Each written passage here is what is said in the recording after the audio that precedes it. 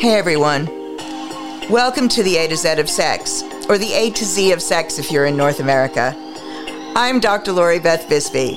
I'm a psychologist, sex and intimacy coach, and a gender, sex, and relationship diversity therapist. And I am working my way through the erotic alphabet one letter at a time. I created this podcast to help you learn to express your desires, learn more about desires, spice up your relationships, and create those sizzling relationships that you have always wanted. I do this through solid science, real-life stories, and conversations with an exciting array of experts. Listen in weekly as I share key strategies that will help you choose the relationship style that works best for you and create exactly what you want and need.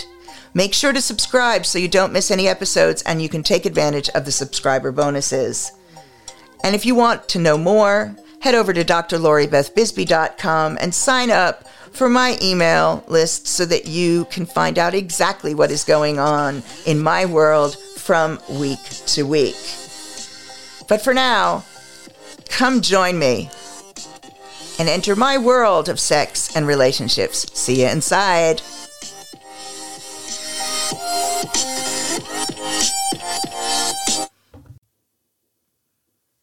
Hey everyone, welcome to the A to Z of Sex with me, Dr. Beth Bisbey. I'm a psychologist, an accredited advanced gender, sex, and relationship diversity therapist, a sex and intimacy coach, speaker, author, and Dr. Lori, the specialist relationship therapist on Open House, The Great Sex Experiment. And I've spent the last 30 plus years helping people to create and maintain incredible relationships with sizzling sex and without shame. We are working our way through the erotic alphabet, one letter at a time. And today the letter is F. And F is for future and forum and more questions and answers.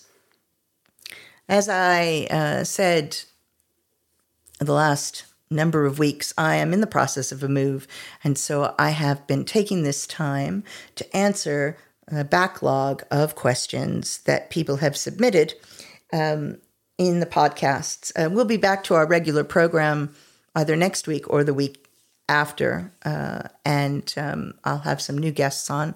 But for the moment, I am answering questions. So let's get started.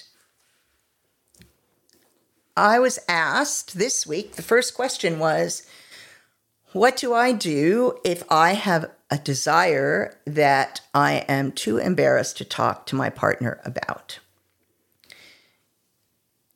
This depends. Sometimes people are anxious about their desires because they think that they are particularly kinky, particularly way out there, or that nobody will want to engage in them with you. One of the things that I suggest is actually working on these things until you're comfortable with your desires. The more comfortable you are with what you want, the easier it is to find people to engage in it with you, and the easier it is to talk to a partner about it. Now, I get two different scenarios with people being concerned about how to tell a partner what they desire. The first scenario is somebody who has a kink or a fetish that is afraid that any new partner will find it either disgusting or weird or strange and will reject them. They are generally concerned about talking to partners about their desires and not already in a relationship and asking about that. The first thing I would say is that it is useful if you have kinks and fetishes that are essential to your sexual satisfaction to talk about this early on in your dating relationship. And I know some people think, wow, why would you want to bring that out at the very beginning? And what I say to that is, why would you want to get deeply involved with somebody only to find out that they are not interested in the things you're interested sexually? Is this a problem? Yes, it's a problem. If you are sexually incompatible and sex is important to you in a romantic relationship, then if you have an issue then.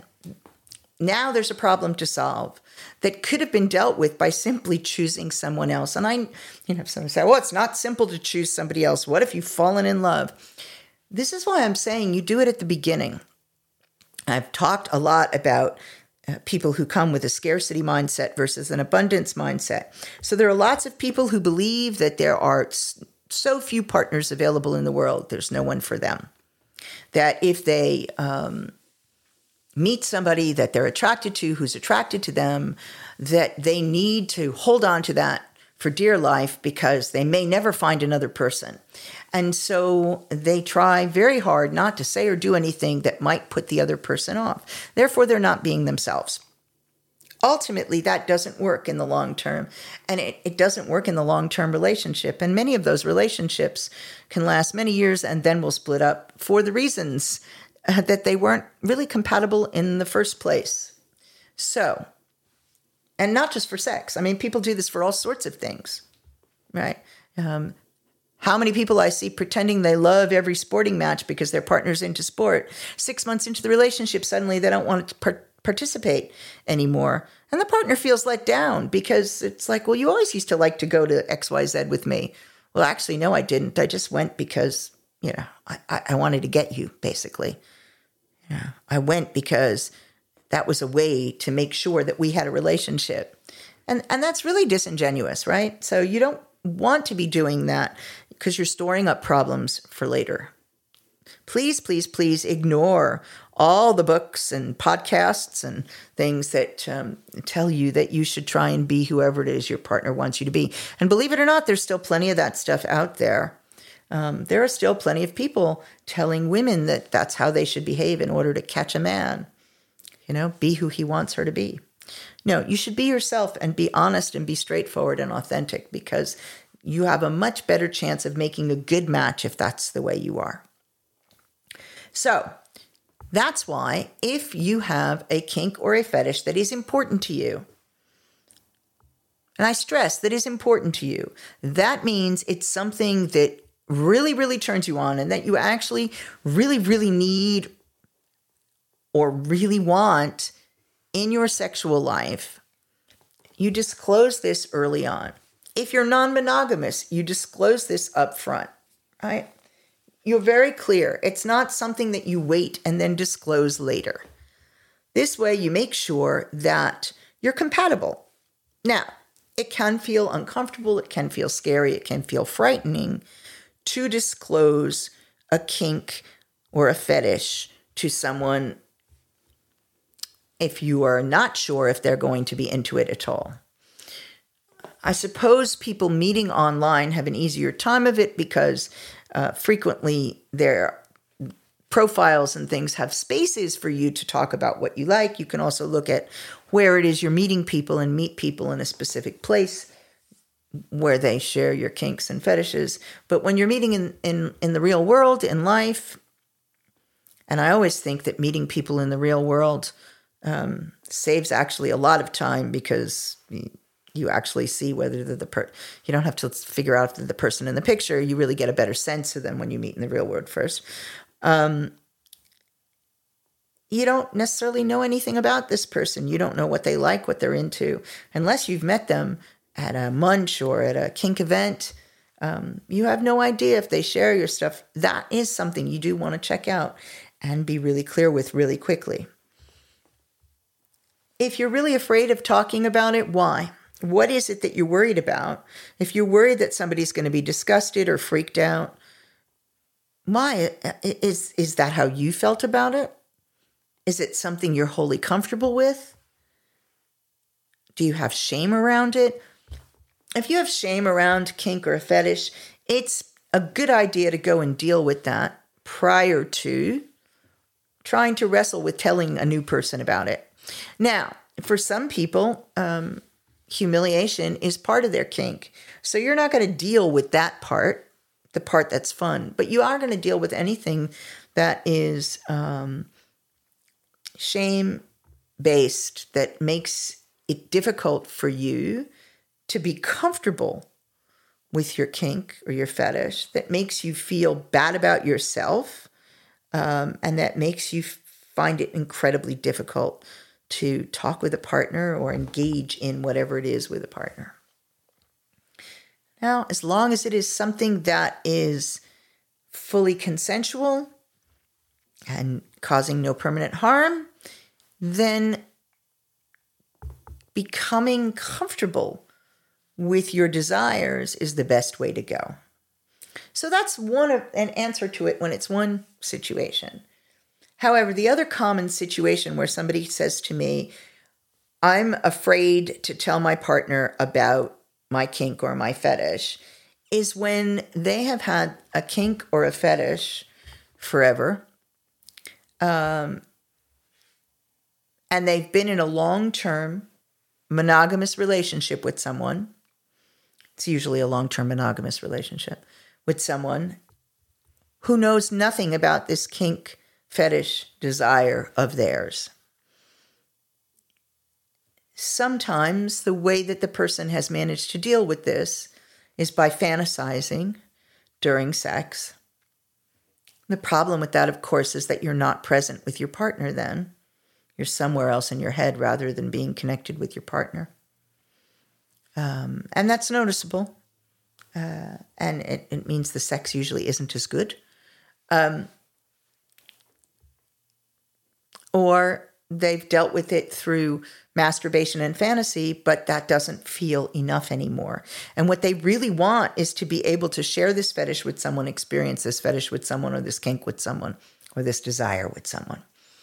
And so now they need to tell their partner about what it is they desire. So the pitfalls are, of course, that you are already in a deep, loving relationship with somebody, or a deeply connected relationship, or a long-standing relationship.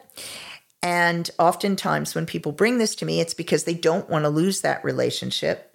So they feel they have a lot to lose by saying something.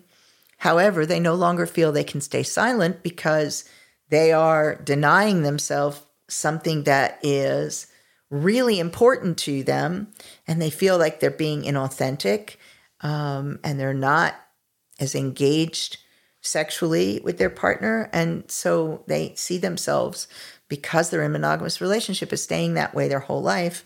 If they don't tell their partner, and also if their partner isn't interested or is disgusted by what they say. There's a lot of risk because they're concerned that if they mention it to a partner and the partner is disgusted or doesn't want to live like that or says no way, then their partner might choose to leave the relationship. Excuse me. Sometimes people are concerned that a partner will feel like they've been betrayed, because it's a sin of omission. So I've been with you for 20 years and you've never told me what it is that really turns you on. So that's another reason why people can be panicked.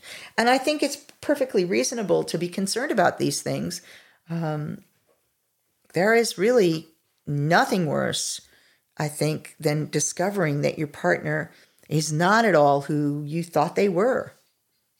It can be really, really distressing, particularly if you've been in a long-term committed relationship, a deeply committed relationship, to discover that this person who you thought was into the same things you were, who you thought was really connected with you and enjoyed your lovemaking and your sex and everything like that, actually was in their mind fantasizing about something totally different, particularly if the fantasy isn't easy to adapt to the partner. And by that I mean, if the fantasy is about an activity or an action, for example, someone has a spanking fetish and they've been fantasizing about being spanked, that is potentially an easier thing to deal with because it's an activity that your partner could try. It isn't specific to a particular type of person, so that it might be something that doesn't match your partner at all. I mean, your partner might not be into it, but all sorts of people give spankings and get spankings. However, if your fetish or fantasy or kink is gender-based, then that could be a real problem for your partner if they're not the appropriate gender, or if the fantasy or kink or desire has specific physical characteristics to it. Again, that could be problematic because that's not, it's different from your partner, so that could feel threatening to your partner. Also, sometimes when people have fantasies about power exchange, they find it really difficult to engage in something like that with a partner that they've always been in an equal relationship with, right? So that can also be threatening because that might be a suggestion that somebody else be added to the relationship. And so when people have been in long-term monogamous relationships, the idea of opening a relationship up can feel very threatening, particularly if you've never considered it before. So what do we do in these situations? Oftentimes, I suggest talking with a coach or therapist about the issue it is that you want to raise. First, making sure that you are completely comfortable with the fetish, the kink, the desire that you're going to raise, that you can express it well, calmly, and comfortably, and with confidence. That'll make it a bit easier for your partner. Make sure that you are able to explain what it is you want clearly. Don't use jargon, don't use slang. Make sure that you're able to clearly explain. We work on preparing the person for potential reactions that your partner might have. You need to leave space for your partner's upset, fright, disgust, fear, right? There needs to be space, and you need to be able to not be offended, not be upset, and be very comfortable holding that space and making it possible for your partner to have whatever feelings they have and to answer any of their questions so that they may be able to come around and consider what it is that you're asking of them and what you're telling them.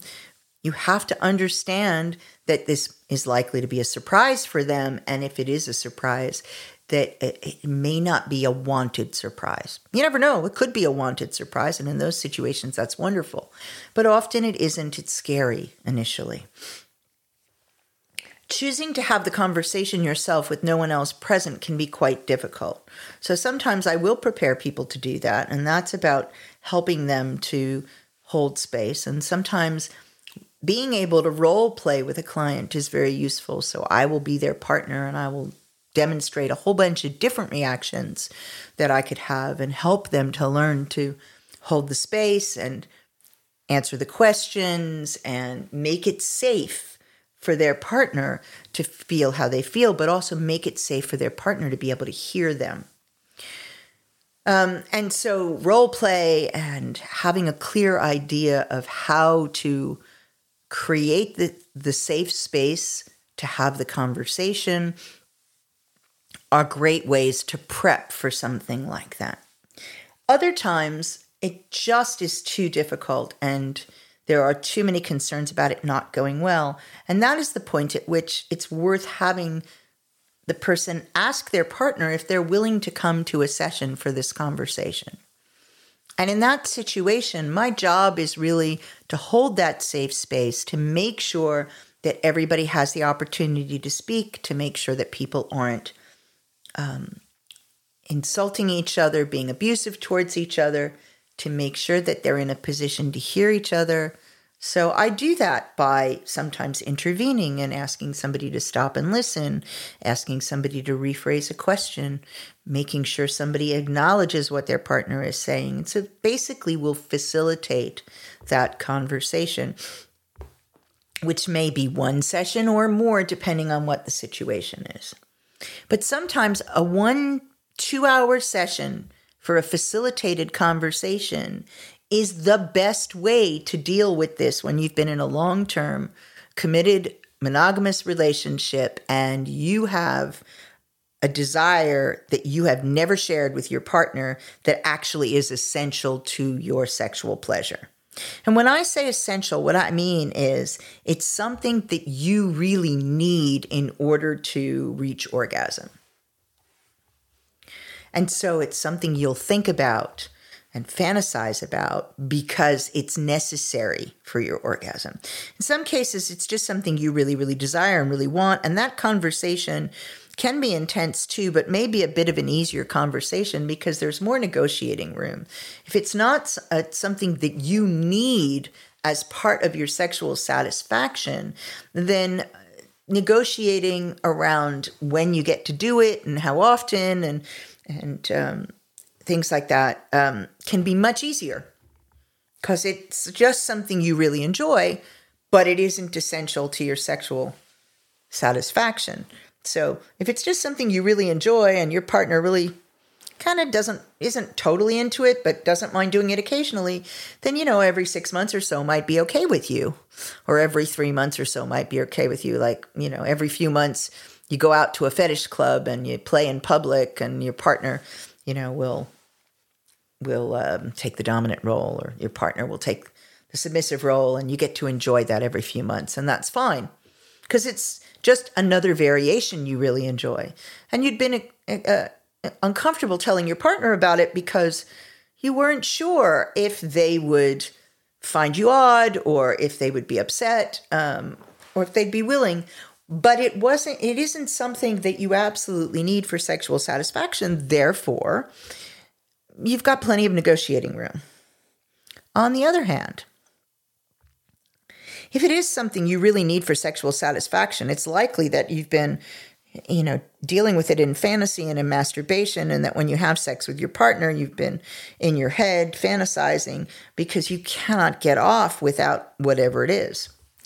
And that kind of conversation is a bit more fraught because if your partner says, ew, gross, then where are you? It can be really difficult not to hear that as you are gross and disgusting rather than whatever it is you want to do is gross and disgusting. If your partner says, no, I could never do that, then where are you? Then the question is there a way to get this need met in another circumstance? Is it possible to open the relationship up and you get this need met with another partner? And then would it be something that you would be able to set aside when having sex with your partner? If not, that can also be problematic. So the negotiation might be more difficult, and the conversation has the potential to be more frightening because you don't know what your partner's going to respond, and you know that this is essential to your enjoyment. So that's much better, in my experience, to do in a facilitated conversation. And that's much better to do after you've had a few sessions, where you can explore how important this is for you, what you'll do if this is the straw that breaks the camel's back and you're looking at the end of a relationship, what your options are, the different ways that you could meet this need without ending the relationship if your partner's not interested. So it's worth having the sessions to deal with that before the conversation and be ready for the conversation. I really wouldn't give advice and say, just go ahead and try this on your own. Because I think these situations can be so fraught and so difficult. So each one is individual. So I don't want to give generalized advice because each one is individual and they're so tense sometimes that really it's much better if you go and you do meet with a practitioner, go over your personal situation and do the preparation you need to do before approaching the conversation, and consider having that be a mediated conversation if your partner's willing to do that. I hope that helps. My partner has changed shape, and I'm not finding them as attractive anymore. And this is the question that Mark wrote in. This is a really difficult question, and it's an area that people don't like to talk about because We're supposed to, if we love each other, always find our partners attractive, right? Isn't that the received wisdom? No matter how they change over time. The reality is that we age. We change shape for sure. Sometimes we change shape not because of aging, but because we've been ill and we lose weight, or we gain weight because we've been ill, or we make lifestyle changes and we change shape. And sometimes our changes are due to aging. Other times they're due to things like pregnancy. So there's loads of different reasons that our body shapes and sizes will change over the course of relationships. So what do you do if the changes in your partner are such that you no longer feel sexually attracted to them? It's a very difficult one. It's not an easy conversation to have. And I would really suggest that you look at what is it that has changed that you no longer find attractive. Frequently, I find that there are also issues within the relationship. So it isn't just the body changes. It's also there's emotional issues that have arisen within the relationship. And so it is worth working on those emotional issues first and identifying them, and then seeing where you are in terms of the physical issues. Sometimes the changes are temporary. Other times, no matter how much this person might want to get back to the person that they were when they originally met you, they may not be able to. And that means trying to figure out if there's a way to adjust. Is there something you can find attractive about them? In some cases, it's not too difficult. It's a mindset switch, and it's stuff that we can work on quite easily in sessions. In other cases, it doesn't shift. And the conversation then is about how you deal with not having an active sexual life when one of you really wants it and you really don't. And what options that you have in that situation. It is often incredibly painful work because it is so personal and it feels like such a personal attack. So again, this is one that I don't suggest that people do on their own because it's a really complex issue. But it does happen. It definitely happens. And so we have to look at what is it that changed. Rarely, our attractions to our partners are purely physical.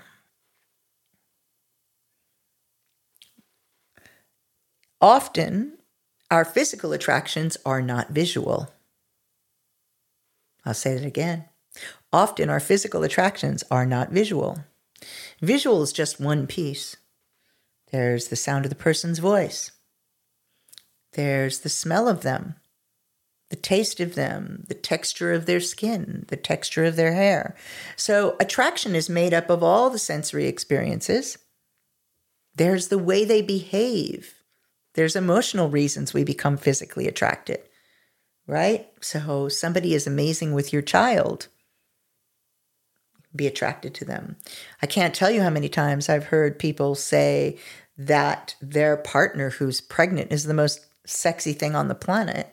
And one of the big reasons that they are so sexy is that they are actually carrying their child, right? So it isn't always visual. In fact, often it's not. We do tend to forget that, though. We do tend to be drawn into the idea that it's primarily visual. Now, some people are very visual, and for them, the visual changes might be a real issue. But for many people, that's not all there is. So sometimes one of the ways around this is to help somebody connect to the other senses where attraction has been and the other ways in which they can stoke attraction and see what happens when they start using their other senses and taking it away from their visual. That can make huge changes. That can resolve things in ways that are unexpected. Sometimes people just have to be reminded. Sometimes attraction is really about how somebody's treating you and how you're treating them. So all of these things need to be examined. But if you still differ from your partner, then you have to learn to discuss it in a manner that is non-hurtful and straightforward, and where you create as safe a space as you can so that you can talk about these things and try and affect some resolution. And a lot of times couples have patterns of arguing and patterns of communication that don't allow for resolution. So sometimes therapy is all about learning to communicate again. One of the biggest mistakes that people make is starting conversations when they don't have the other person's attention. Another one is attempting the conversation at the absolute wrong time. Now, sometimes the response to that when I say that is, but there's never a right time. Yes, there is, but you have to negotiate it with each other. There is a right time, but you have to negotiate it with each other. And if somebody is being really, really resistant to finding any time, they're giving you a message right there. So these are all things that need to be in place in order to work through an issue like this.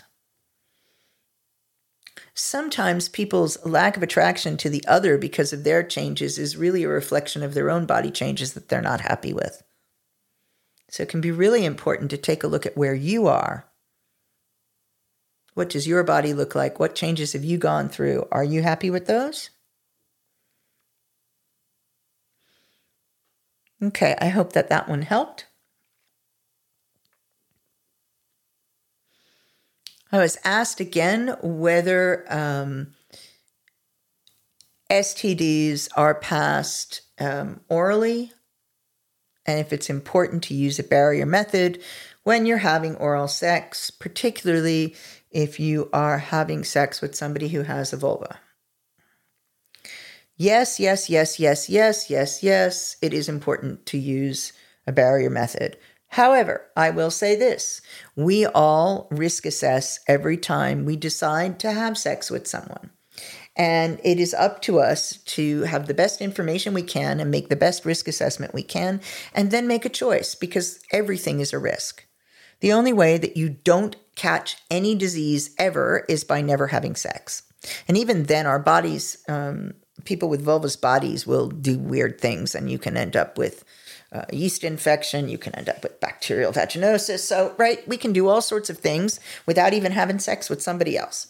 However, if you want to avoid the commonly sexually transmitted infections, the only way to 100% do that is to not have sex. But infections are passed more easily through penetrative sex, through intercourse. They're passed more easily through anal sex. Why? Well, because it's easier to tear the mucous membrane and you end up with access to the bloodstream, and lots of these infections move into the bloodstream really quickly, and that is how you get the virus or the infection. So it's contact with the other person's bloodstream, fluids and bloodstream. So yeah, anywhere where you can tear easily is potential for infection. So I like to remind people not to forget that if they have bleeding gums, there's access to the bloodstream. So if you want to be more careful, then you use barrier methods of protection. If you're having sex with somebody who has a vulva, then barrier methods are dental dams, which are like a flat condom, really, that you put over the vulva. You can use saran wrap or cling film instead of buying a purpose-made latex dental dam, because the body will not get warm enough to melt the saran wrap or the cling film. You can use it and have it be just as successful. It's a lot less expensive. Some people don't like the texture of that. Some people don't like the texture of the dental dam. Some people don't like the flavor of the dental dam because it's often made of latex. Also, if you have latex allergies, you've got to look at something that's latex-free. But yes, that is the best way. If you are wanting to do rimming, which is using your tongue around somebody's anus, then that also works. A dental dam also works. You can also cut the end off of a condom and flatten it out. That works as well. If you're going to give a blowjob, you should absolutely put a condom on the penis. There's your barrier method. So yes, my answer is yes, yes, yes. The coda to that question was, we're both lesbians, so is it important for us too? Yes, it's important for you too. It's really important to understand that, let's talk about HIV, that HIV is not confined to one gender and one sexuality. HIV has been transmitted vulva to vulva. HIV has been transmitted vulva to penis, penis to vulva, penis to ass, ass to penis, penis to mouth, etc., etc., etc. Okay? The same is true for other infections. There is no sexually transmitted infection that is confined to a sexuality and gender. Yes, some infections are harder to transmit vulva to vulva. That doesn't mean they can't be transmitted. So being lesbian and never, and only sleeping with lesbians, so that means there are no penises anywhere to be found, does not guarantee you are safe. Also, let's talk about toys briefly. If you're going to share toys, then you need to use a condom. And when you strip the condom off, you then need to clean and sterilize the toy underneath. Really important if you're wanting to avoid infections. Don't forget that things like bacterial vaginosis and yeast infections need to be treated, and all partners need to be treated, or you will pass the infection back and forth forever. And I say it that way because I've seen it. I've seen weeks and weeks of a group of people passing the infection back and forth because everybody did not get treated and then wait to have sex until the infection had fully cleared. Hope that helps. Okay. I was asked if there is an easy way to figure out if you would enjoy being in an open relationship before you take the risk. I think, this is a difficult question. And it comes from somebody who was really clear that there are a lot of things that are fun in fantasy that turn out not to be so fun in reality. I mean, usually the things that don't work so fun in reality is because they're more complex than we thought they were. And that can make things difficult. So this is a bit of a difficult one. One of the ways of figuring out whether you're going to be comfortable with being in non-monogamous relationships is to look at how comfortable you are at sharing things. If you are comfortable at sharing your toys, if you're comfortable at sharing things as an adult, you may find it easier to share a partner, right? Because it's not that much of a different concept. Right? That idea that you don't have to fully possess something, that you don't have to hold on to it really tightly, that you can share with others and you can get joy out of sharing with others, then you might find it an easier time. If you're somebody who's always found themselves wanting to have multiple relationships, who's found it very difficult to have monogamous relationships, if you're somebody who's either almost cheated, fantasized a lot, or actually cheated in all your relationships because you found it difficult to confine yourself to one person, then you might do well in an open relationship.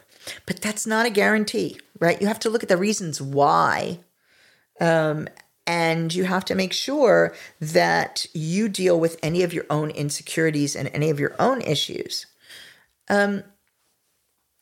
If you're someone who really enjoys being able to do all the things you want to do and have all the experiences you want to have, with somebody who really wants to do that, then you may well enjoy non-monogamy as well. There's nothing worse than a partner coming along to do something with you that they really don't want to do and just being generally po-faced. It's my favorite word for that. Po-faced the whole day, sulky, because they actually don't want to be there.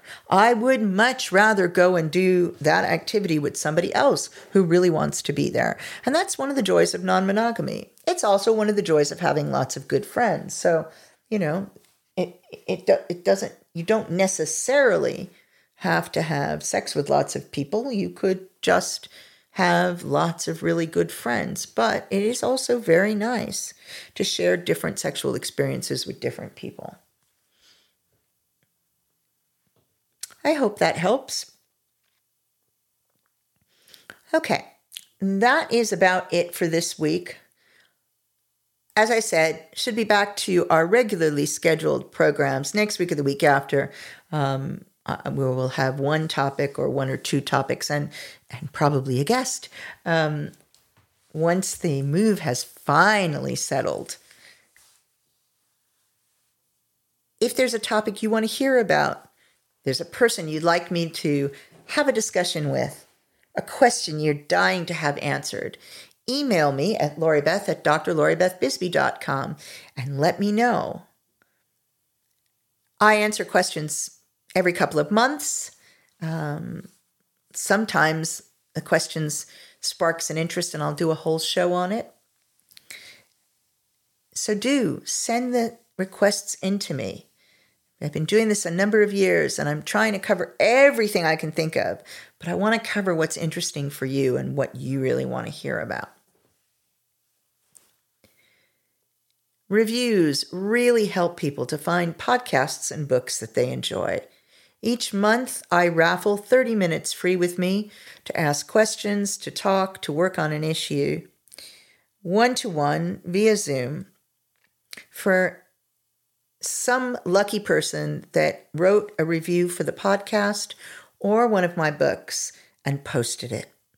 If you want to be in the monthly draw, please send me an email with your email address and in the subject space, put review. Then I'll enter you into the draw and I will be in touch if you win the draw that month with a link so that you can book your 30-minute free session with me. I'll be back doing my lives with Mrs. Blue Frost on Instagram and some lives on TikTok as well at the beginning of December. And during December, we'll be doing some giveaways of books and toys and prizes and time. So do tune in. If you want to know what's going on, first, the easiest way is to join my mailing list. Head over to drlaurybethbisbey.com and fill in the form on the pop-up, or fill in the contact form and you'll get added to the list.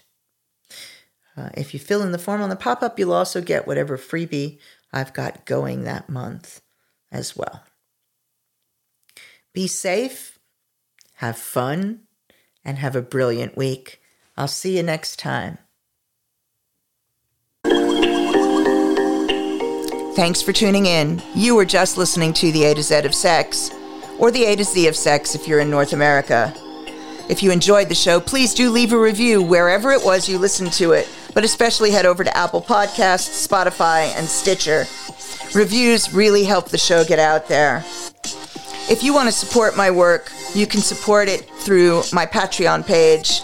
That's Dr. Laurie Beth Bisbey on patreon.com.